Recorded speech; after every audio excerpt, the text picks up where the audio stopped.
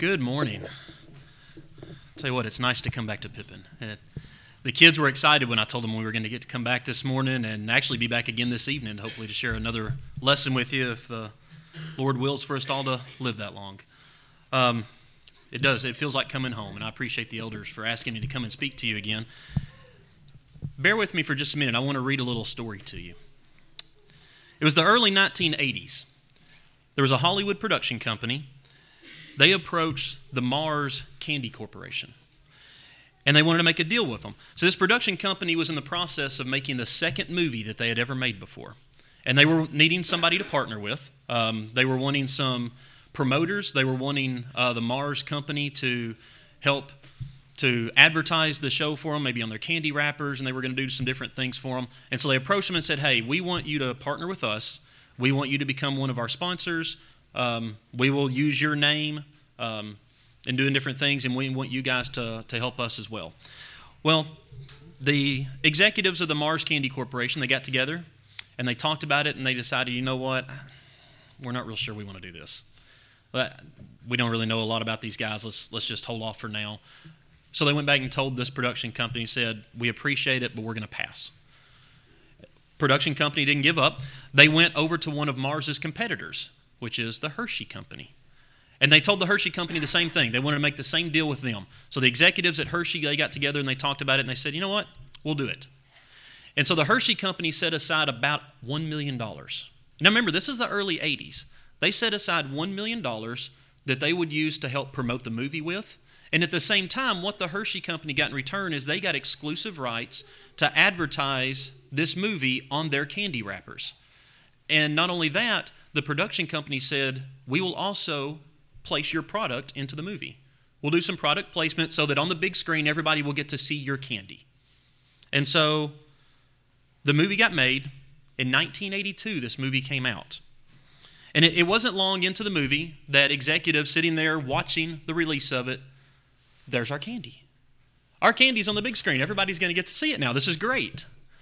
But it didn't take long for their candy to actually become synonymous with the movie. When you think of that movie today, a lot of people think of this candy from the Hershey's Company.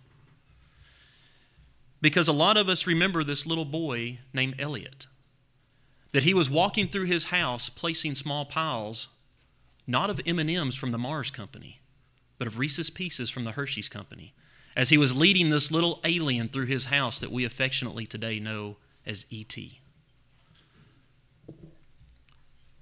What a missed opportunity for the Mars Company. We could think of the movie E.T. today and not think of Reese's Pieces, but instead think of M&Ms. But they passed on it. Did you know that the sale of Reese's Pieces skyrocketed because of that movie? I mean, it became mainstream at that point and actually became a major competitor of M&Ms because of that one movie. What a deal that they made, and what a deal that the Mars Company passed on. You know, we make decisions in our life sometimes and we'll think back as like, wow, I can't believe I did that. I can't believe I agreed to do this thing. I can't believe I passed on something like that. Why would I ever do that? Several months ago, and I think I've mentioned this here before, that I enjoy listening to podcasts. Various different things. Sometimes I listen to podcasts of various sermons.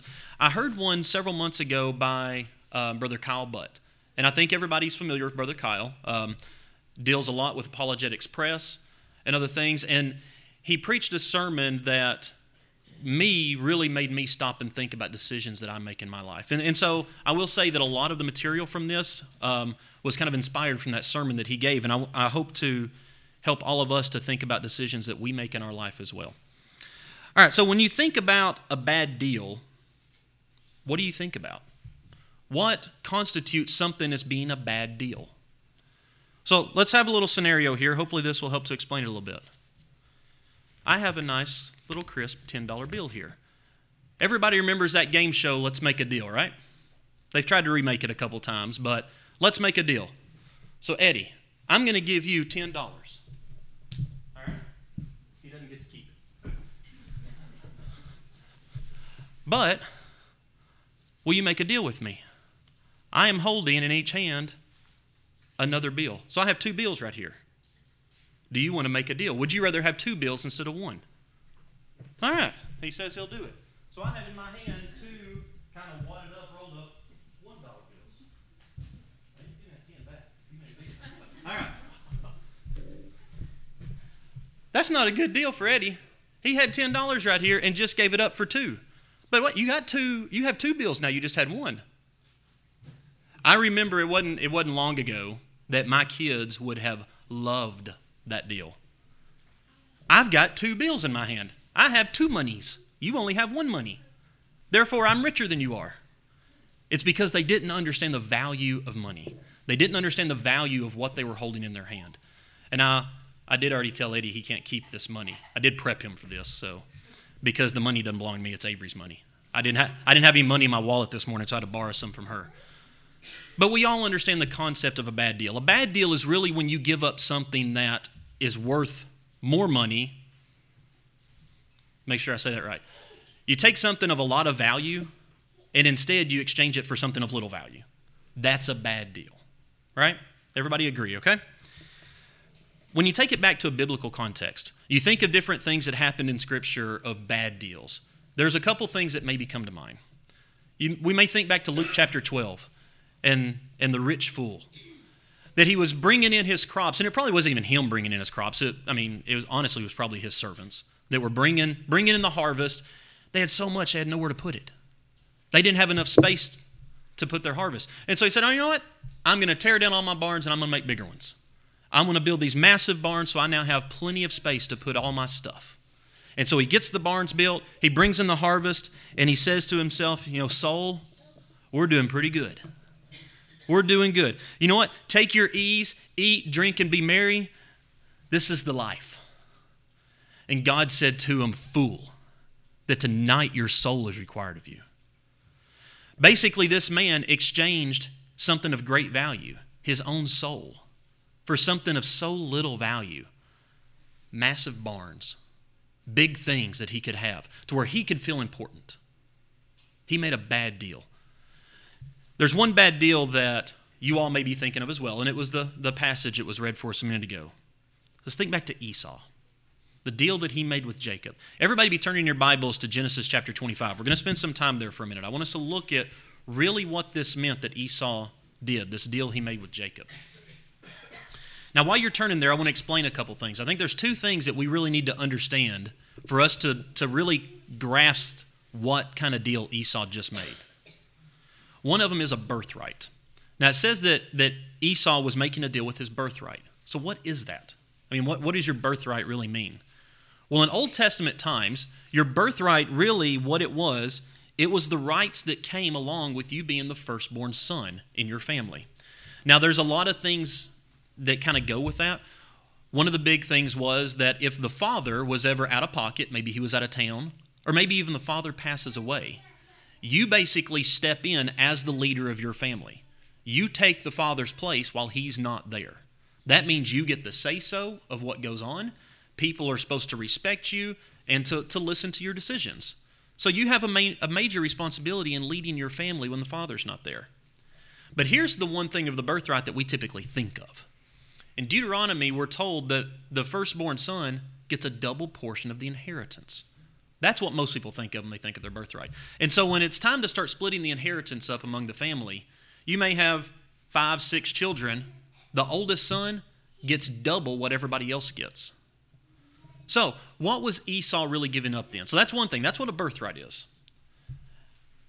How big was Esau's birthright? So when he's wanting to make this deal with Jacob, so what? I mean, some people may be thinking, yeah, I get a double portion of my inheritance. Double of nothing is still nothing. So what? I mean, what's the big deal? So when you look back to what Esau was going to inherit from his father, from Isaac, do we understand the inheritance that Isaac was going to be leaving to Esau? To really understand that, what about Abraham? Remember, Esau was Abraham's grandson. So what was Isaac going to be getting from Abraham as an inheritance? Well, you're in Genesis 25. You may have to flip a page back. In Genesis 24, listen to what it says in verse 34 and 35. It says, so he said, I am Abraham's servant. The Lord has blessed my master greatly, and has become great, and he has given him flocks and herds, silver and gold, male and female servants, camels and donkeys. You may think on back to Genesis chapter 12, when the promise that God made to Abraham that said, look, I'm going to bless anyone who blesses you, and I'm going to curse anyone who curses you. You may remember when Abraham and Lot, when they split ways. Lot went to live in the lush, rich grassland area, what it looked like, and ended up over in Sodom and Gomorrah. All right. Now, this was before Sodom and Gomorrah got destroyed. After Lot had already gone there, you may remember there was a war that happened. There was a battle between kings of several different areas. Sodom and Gomorrah were mixed up in that battle. Lot and his family were in trouble. And somebody came and found Abraham and told him, your nephew Lot needs help. So Abraham gathered 318 fighting men from within his servants, and they went and basically helped win the war and rescued Lot and the rest of his family. Abraham had not just 318 servants. He had 318 servants that were trained to fight in war. How massive was this operation, basically, that Abraham was running, that he had control of? And so the inheritance then that Isaac was going to get was massive, which in turn means Esau was in a place to inherit a great wealth and a great amount of stuff through Abraham and through Isaac. And so the birthright that Esau had, more than likely, was going to be huge. It was going to be huge. So, let's start reading then. So we heard a minute ago that Esau was a skilled hunter, right? So go back to Genesis 25. In verse 29, it says, now Jacob cooked a stew, and Esau came in from the field, and he was weary. Now the Bible doesn't tell us how weary Esau was. All right, so he's been out hunting. I mean, how hungry do you really get? Let's say you haven't eaten all day. Maybe his blood sugar's dropped. We don't know. But there's been studies showing that people have gone weeks at a time without food. I mean, on just complete starvation. And they've survived. They've lived. I mean, Christ himself fasted for 40 days, right? So we know the human body can go a long, long time without food. And so Esau comes in and he's just, he's devastated. He's got to have something to eat right then. I have a hard time believing that Esau's really been weeks without food. I mean, they're in this same encampment and everything else that probably all of Abraham's servants were in at this time. How many search parties would have been sent out looking for Esau if he's been gone for weeks and literally had nothing to eat? It's all hands on deck. People are going and looking for Esau. So maybe he's been out for a day, maybe a couple days, that he's been out camping, he's been hunting, and he comes in and I'm hungry. I've got to have something to eat. And so let's read verse 30 here. It says, and Esau said to Jacob, please feed me with some of that red stew, for I'm weary. That's a reasonable request, right? He goes into his brother. His brother's sitting there cooking some food. He's exhausted. He's got to have something to eat. Anybody would have given him something to eat, right? I don't think any of us in our right mind would have said, no, get out of here. They would have given him some food. But listen to Jacob's response. Verse 31 says, but Jacob said, sell me your birthright. What? We just heard what a birthright was, and we just heard what Esau stood to inherit. Do you think Esau understood what his birthright was? You better believe it. He knew exactly what he was eventually going to have someday. So he understood the value of this birthright that he had. Why would Jacob in his right mind even ask for that? I mean, that's ridiculous of a trade to be made. But let's keep reading in verse 32. And Esau said, look, I'm about to die. So what is this birthright to me? Then Jacob said, swear to me as of this day. So he swore to him and sold his birthright to Jacob. And Jacob gave Esau bread and stew of lentils. Then he ate and drank, arose and went his way. Thus Esau despised his birthright. He got a bowl of lentils. Now, do you all know what a lentil is? Without getting real deep into horticulture and everything else, a lentil is basically like a bean. Okay? He got bean soup. Beanie weenies, if you want to think of it. It says that he got soup of lentils and bread. Pinto beans and cornbread. Esau gave up everything for a bowl of beans and some bread. This is ridiculous. Why would somebody do this? And like I said, remember all these servants that were probably in this same encampment. He walks into his. If Jacob said, okay, well, you have to give me everything that you stand to inherit someday in order for me to give you some soup, I think I'd have walked out of that tent over to the next tent. The person over there would have probably fed me. How many people would have been falling all over themselves to give Esau something to eat if he was really in that big of a need? But he didn't. For some reason, he gave it all up. He gave up everything he had just so that he could have something to eat. Now, as valuable as Esau's birthright was, believe it or not, all of us, we have something so much more valuable than what his birthright was. We have a soul. We have a soul that God has given to every one of us. How valuable is our soul to us? What kind of games do we play when it comes to the value of our soul? And you may be thinking, Jonathan, that's ridiculous. I don't play games with my soul. I understand how important my soul is and how important my relationship with God is. I don't do those kinds of things. Well, I would have said the same thing about Esau and his birthright, but you know what? Esau did it. How much do we really value our soul?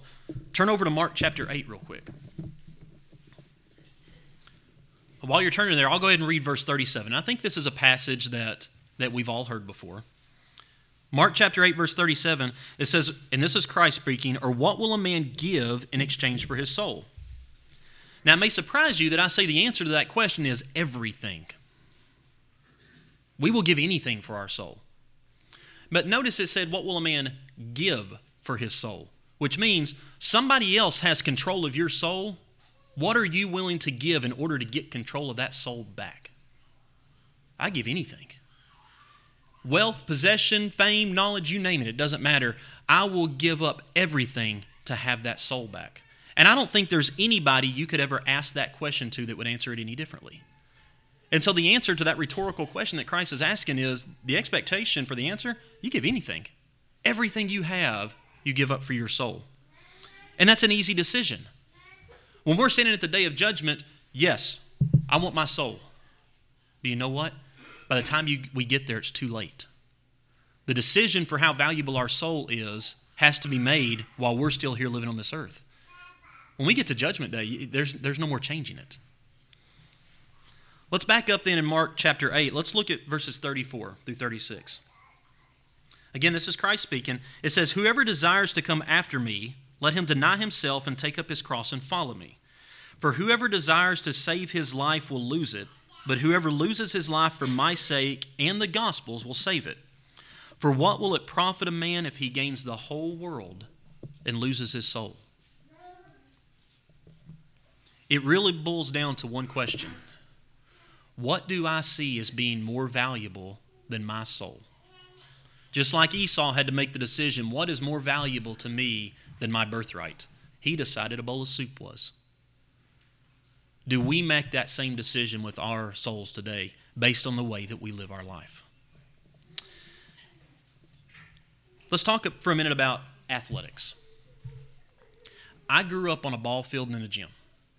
I've loved athletics my entire life. That's what I knew when I was a kid. If I wasn't playing a game, I was probably at a ball field watching my sisters play.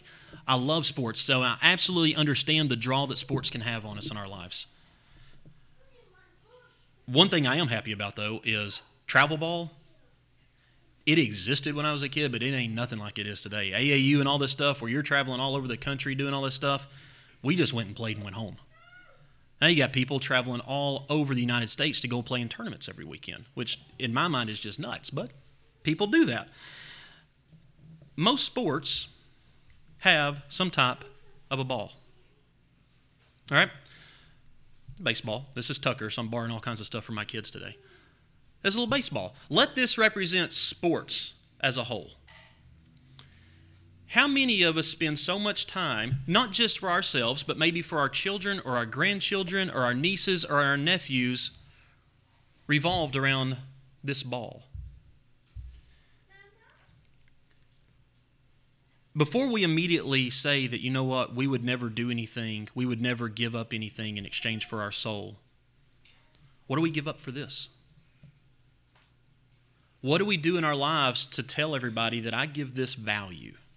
that I see importance in this. And it may not just be basketball or baseball or football. It could be fishing. It could be hunting. It can be recreation of any kind. Let's all lump that together and let it be represented by this ball right here. All right? So how many of us will spend day after day trying to perfect a skill to hit this thing, or to maybe throw it through a basket, or kick it into a net, or hand it to somebody and let them run it down a field, or be able to hold my breath steady as I look through a scope? We will put time and effort into making sure that we can do it and that we're good at it. You know, when Christ was telling the parable of the soils, there was seed that fell among the thorny ground, right? Well, that seed grew. It became a plant. But the thorns sprang up around it, and those thorns represented the cares of the world. And eventually those thorns got in so tight and so close around that plant that it just squeezed all the life out of it. And that represented the soul, that it got so caught up in all these other worldly things going on that the plant just died. Its soul was gone at that point. How often do we spend hour after hour? We will spend paycheck after paycheck. We will sit down with our kids and we'll watch video of games and we'll go and talk to them. It's like, hey, you need to do this, you need to do that. How many of us will sit down with our spouse and look at our budget to make sure that we have enough money freed up that we can go on this weekend ball trip, to make sure we can afford that hotel room, the food that we need while we're there?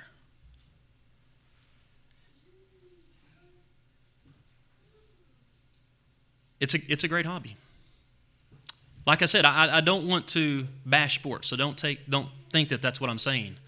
But at the end of the day, how many of us will spend hour after hour, paycheck after paycheck, sit and talk to our family, that we will plan to ensure that our family never misses a worship service, that we will ensure our kids are never out of a Bible class? How many of us will sit down with our spouse and we'll look at our budget to ensure that we have the money available to give back to the Lord like He commanded? How can we do all those things for this? But when it comes to the church, it's just, you know what? If we got time, we'll be there. If something better comes up, then it comes up, and we'll deal with it. And you may be thinking to yourself, okay, Jonathan, hold on a second. My kids are past that age. My kids aren't interested in sports. They don't care anything about it. I'm well out of that part of my life. This doesn't really relate to me.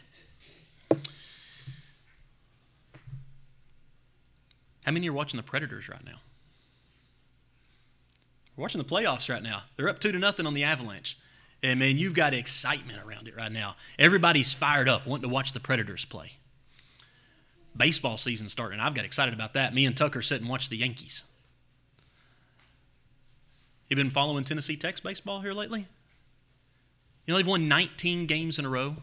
They have the longest winning streak of any collegiate baseball team in the country right now. And if it doesn't get rained out, they play at 1 o'clock this afternoon at Murray State, hoping to stretch it to 20 games in a row. USA Today coaches poll has them ranked, well, they're about 26th or 27th right now in the country. Different collegiate magazines have them ranked in the top 25 in the country. They are doing fantastic. You know, me and the kids the other day, Jenna had gone to a ladies' retreat with Willow Avenue. And, of course, I guess at ladies' retreats, they decide to stay up to 3 or 4 o'clock in the morning. And so she got home on Saturday, and she wanted to go home and take a nap, wanted to rest. So me and the kids, we were in town. I was trying to keep them away from the house purposely to let Jenna rest. Well, Tennessee Tech had a baseball game. So like, you know what, we'll just drive over there. Okay, it snowed. I don't know if you all remember Saturday when it snowed. We went and sat at the Tennessee Tech baseball game. We thought it'd be a great idea because we didn't go planning for snow. So we froze, and we lasted to the bottom of the first inning. And we left and went home. But do you know how many people were out there wrapped up in parkas, that they had these massive Coleman sleeping bags that they were sitting in to keep warm to sit there and watch a baseball game? But how many of us fuss and gripe when the preacher goes 5 minutes too long? That sermon's supposed to be 30 minutes, not 40. I had plans I had to go over here and do. I'm now going to have to wait an extra 10 minutes when I want to go out to eat lunch on Sunday afternoon because that preacher went too long. But we will sit for hours upon hours and watch a game. How many of us will sit on our couch in our recliner at home, and we will watch these ball games on TV. And that's fine. During football season, I know we're in the off season right now for football, but during football season, on Saturday watching collegiate football, on Sundays watching the NFL, we will sit for hours upon hours that we can tell you the lifetime stats of our favorite players since we were a child. We know everything about them. But how many of us can name the 12 tribes of Israel? How many of us know the book, chapter, and verse of the passages that we need to be able to teach somebody what it takes to be a Christian and to save their own soul? And so before we say that there's not anything in this world that we would exchange our soul for, that we find more valuable than our soul, what value do we place on this right here in comparison to the value that we place on our own soul and our Christianity? All right, so let's back off sports for a minute. Let's look at our jobs. And I know that we have to work for a living. I mean, the Bible tells us that, right? We have to earn a living. We have to make money for our family. I mean, the man who won't do that is condemned in Scripture.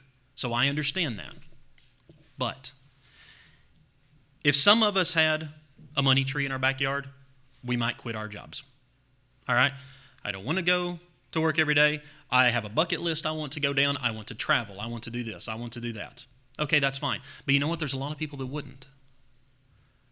If money was no object, why would some people keep at their jobs?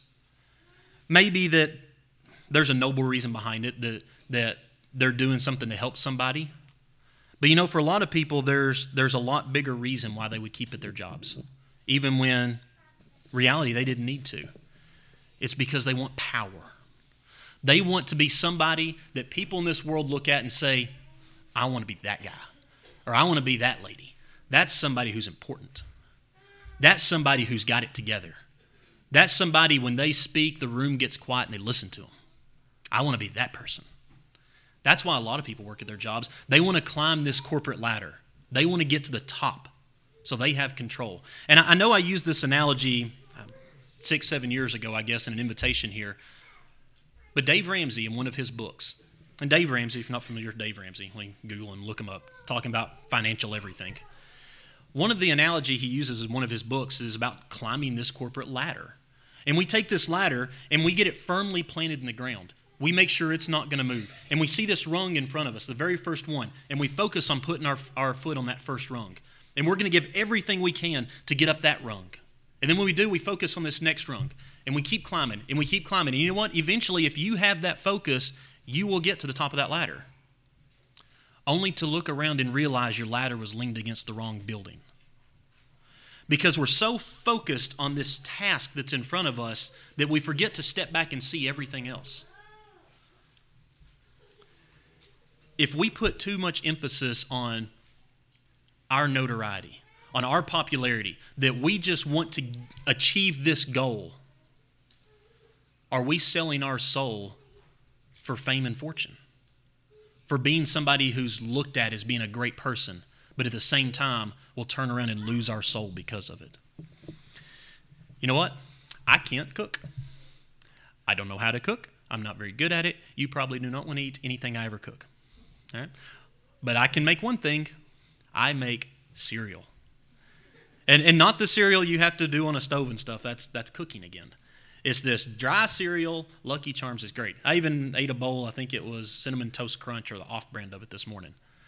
I can make a mean bowl of cereal. It wasn't too long ago, I sat down on a Friday night and said, and I know you shouldn't do this before you go to bed, but I did it anyways. So I'm going to eat me a bowl of Lucky Charms before I go to bed. And I'm just going to eat one. And everybody knows why you only eat one bowl of cereal. Because if you keep eating it, you're going to be miserable. It's like it takes 15, 20 minutes for all that milk and everything to get down into your stomach, and it just feels awful. I mean, you just want to go lay down and blah. So I said, all right, I'm going to eat my one bowl of cereal that Friday night. 3 bowls later, I finished the box off. And I even told myself when I sat down, you're not going to eat more than 1 bowl of cereal because you're going to feel horrible and you're getting ready to go to bed. I did it anyways. How many of us will trade our souls for just a few minutes of pleasure? I kept eating the cereal because it was good, and I liked it. Even knowing there was misery coming after the fact. But how many of us do that with our spiritual lives? We're told in 1 John chapter 2, it says, do not love the world or the things of the world. If anyone loves the world, his love's not in the Father. For all that's in the world, the lust of the flesh, the lust of eyes, the pride of life, it's not of the Father, but all of that is of this world. And the world's passing away and all the lust in it, but he who does the will of the Father abides forever. Even when we know that we should limit ourselves in the things that we do, for some reason there's this temptation, and the temptation's real, and the temptations are very strong, that wants to drag us over to this thing that we know that we should not be doing. But we see it and it looks good, and we desire it and we want it. How many of us are willing to sell our soul for a few minutes of pleasure? Think back to Esau. He temporarily was going to get something that was going to make him feel better. A bowl of beans. And he gave up his birthright for that. It's ridiculous. But then how many of us will fall to these temptations that's just temporary?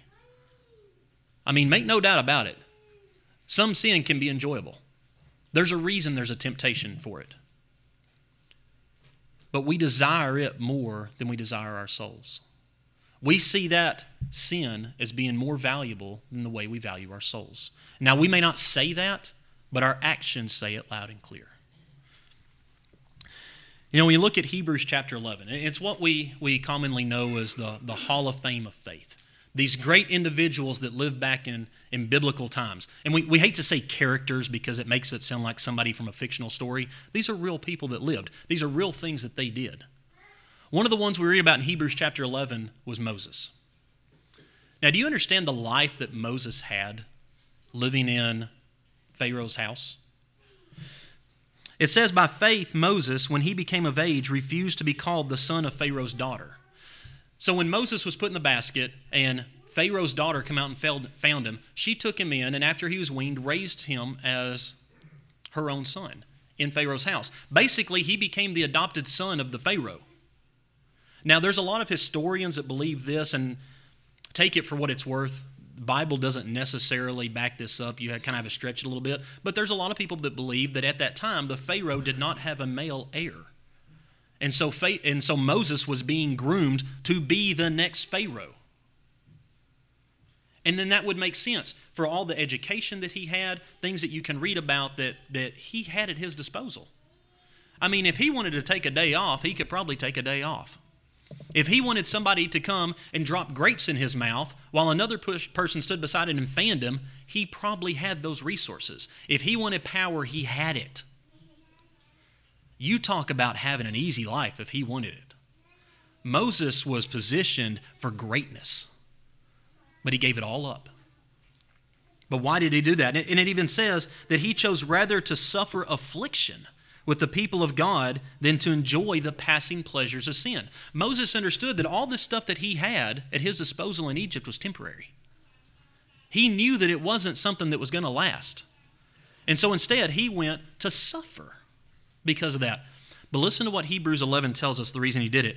It says that he esteemed the reproach of Christ greater riches than the treasures in Egypt, for he looked to the reward. There's the key. Moses saw what was coming in the future. He knew the reward that he was after. When he's climbing this ladder, he stepped back and saw all the rest of the buildings around him. He didn't want his ladder leaned against that building in Egypt. He wanted it leaned against eternity. That's the ladder he wanted to climb. He saw the big picture. He knew the reward that was coming because of that. He didn't look at what was right in front of him. How often do we get caught up in what's right in front of us right now? And we give everything we have into it. And that's fine. But when we do that at the expense of our soul, we have just found something that we find more valuable than our own souls. So how could we ever fault Esau for what he did, selling his birthright for a bowl of beans, if we're willing to do that same thing for our souls? I mentioned earlier that if you asked anybody how valuable their soul was, they would probably tell you they would give anything, right? Most everybody would admit that. I will give anything in order to save my soul. Our souls are valuable, but do you know how we know it's valuable? You know, the value that something has is all based on what somebody will give you for it, right? I can have all the gold in the world sitting right here, but if nobody wants to pay me for it, it's not worth anything, right? The only thing that gives something value is what somebody's willing to give in exchange for it. So how do we know that our soul is valuable? Because it's already been bought. Our soul's already been paid for. We know the price that has been put on our souls. And it wasn't all the wisdom and all the fame and all the possessions and gold and money that this world's ever been able to produce, because those things pale in comparison to the price that was really paid for our souls. Our soul was paid for by the Son of God himself. That he came down and went to that cross in his own blood, the blood of deity, bought our souls. And do you know why Christ did that? Because he looked at every one of us and said, your soul's valuable. My soul's valuable. And he was willing to come and die a horrible, gruesome death and allow his own blood to be spilt because he saw value in our souls. So our souls have already been purchased. They're in our hands. We have possession of our souls. And the good thing is, no one can take it from us. No one can come and get our souls. Even Satan himself can't take our souls from us. Only we can give it up. But if we're willing to give up our souls for a recreation, for a ball, for a game, for our jobs, for fame, for fortune, for who knows whatever else, if we're willing to give our souls up for that, we told Christ, you know what? I appreciate you coming and giving your blood for my soul. That's great and all, but I found something a little bit more valuable. I would rather just hand my soul back off that you bought for me so that I can do this little temporary thing over here instead. May we never say that through the actions of our life. May we always place the value of our souls above everything else. And that's what Christ expects from us. If he's willing to come and die for us, we need to see the value in that. Will you make the decision today if you've never made that decision? The first thing to do to show Christ that you see the value in the sacrifice that he made for you is to become a child of his. To repent. We watched the video just a minute ago in the adult class of what repentance truly is that Brother Don Blackwell explained to us. To repent of the sins that we have in our lives.